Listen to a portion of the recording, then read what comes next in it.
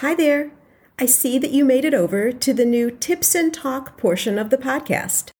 These are bite-sized topics that I pull from community questions and things that I'm observing in the world of handmade small business. One huge mistake that I continue to see with handmade creators who are turning what's always been a hobby into a business. So they've decided to jump the fence, if you will, and monetize something that they make. Here's what happens when this mistake occurs. First off, very few sales start coming in at all. And that's the main reason they're doing it, right? Is to sell something.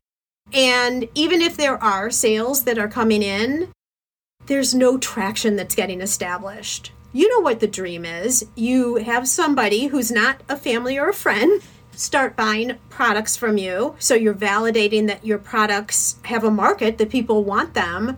But then you need traction. You need someone to buy again from you or tell someone else about you so that you can grow your business. And when this mistake occurs, that traction never happens. The other thing that is a situation with this big mistake is there's a lot of confusion around who you are as a business owner, what your product is. You've just not really set a stake in the ground, so there's not an opportunity or a potential for anybody to talk about you. So now that I have kept you in suspense for long enough, the huge mistake that I see is not claiming a core product to start out with. Kind of like being the woman of all trades for everything. And to illustrate the point and to make it a little clearer, let's say you are an attendee at a craft show. Okay, so you're not exhibiting, but you're just going into a craft show and you're going around and you're looking at all these different booths. And you go from booth to booth and you go to one table, and on that table are a side full of candles. And then there's a side that has knitted coasters, maybe. And then another side that has like watercolor designed greeting cards. What does that business stand for? What is it? How would you describe that business? The maker is the artist of all of it, but what would you say?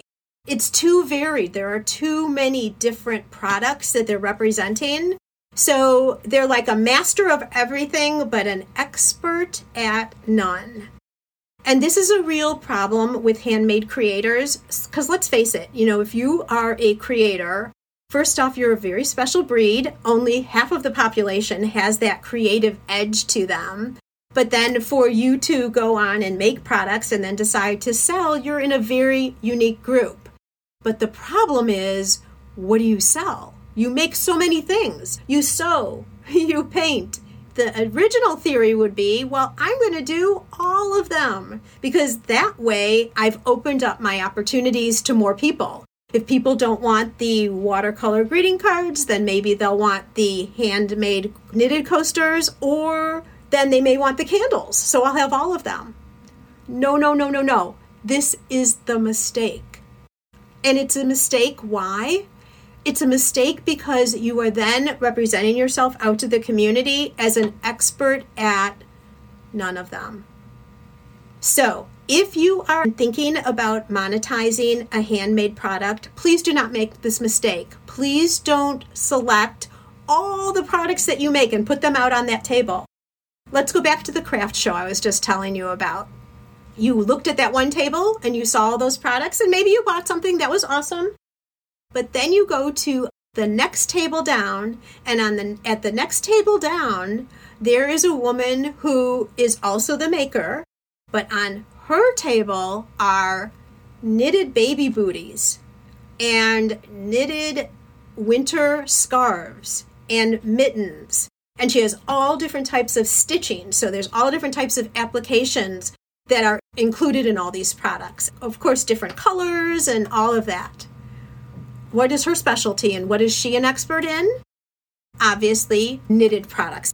So she's starting to build a name for herself and to become known as somebody who is an expert with knitted products. And this is what you want to get to. You want to get to the point where people, when they say your name, they say, oh yes, she makes the most beautiful baby booties. I bought some for one of my friends and she loved them. And I'm going back the next time there's a craft show because I saw a really cool hat that I love from her. And then you're able to go on and say who the name of the artist is and what the company is, etc. But much more difficult to go back to that first booth and recommend them because, oh yeah, it's the company that has, well, they have a bunch of different things. Watercolored cards, some crocheting, some whatever. See, there's no expertise there.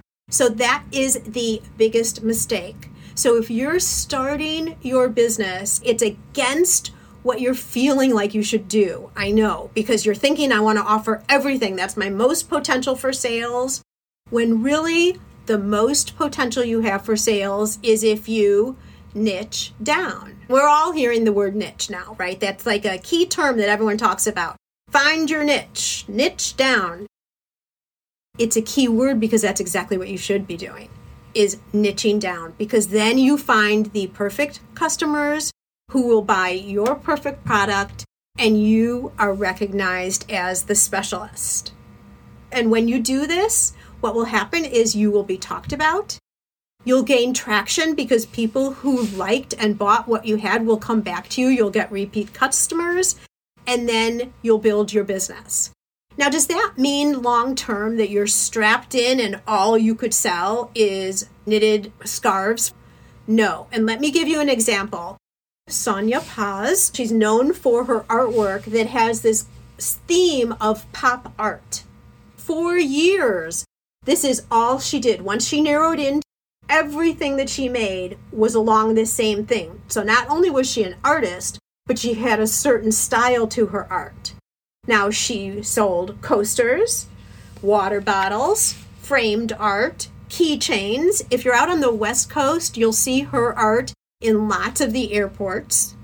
As she grew and built her business, she was in business for years, then another love came about for her. And totally different realm than her art. That new love of hers was jalapeno peppers. And so now she has a whole line. It's called Sonia's Sweet and Spicy Jalapeno Peppers that she now also markets. So it's another brand of hers. And guess what's happened? Because she was such a specialist, so well known, built a following around her pop art, she had a ready-made audience that many of them followed her into her new venture. So now she's doing two different things. Her new venture of her sweet and spicy jalapeno peppers. Very delicious, by the way. I just have to add that in. So always start with that core product as your business focus. Start with one thing, become the specialist and the expert and known about one thing, and then you can move forward from there. That's a wrap.